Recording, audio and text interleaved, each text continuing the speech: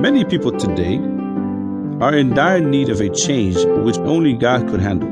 They've probably heard about how God showed up in some other person's situation, and this makes them wonder, what about me? When will God ever meet my need? But God is real, and He does visit. God is omnipresent. His presence fills everywhere. Yet, He does come and go, in spite of His omnipresence.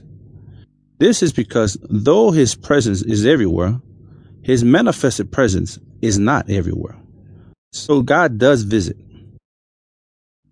He, the Word, was in the world, and the world was made by Him, and the world knew Him not.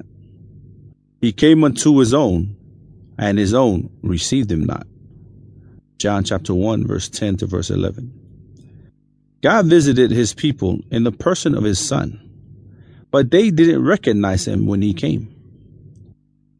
One of the reasons many people don't know when God visits is their inability to recognize the presence of God.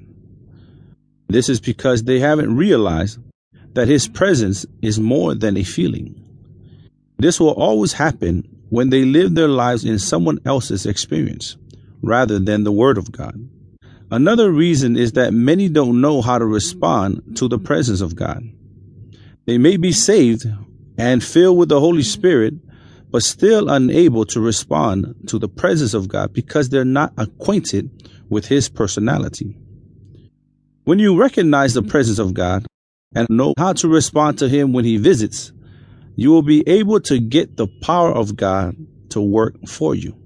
But if you fail to recognize and properly respond to Him, His power won't do you any good.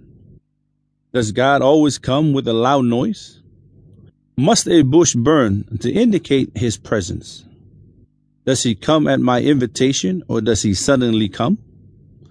Will He ever visit me, or has He and I didn't know it? Do I have any part to play in God visiting me? These are some of the questions that have filled the hearts of many.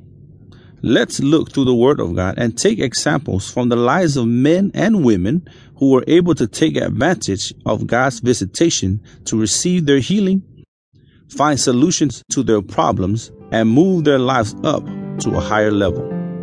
I encourage you to open your heart as you listen to this audiobook because God wants to visit His children. He really wants to visit you. Prepare for that visitation.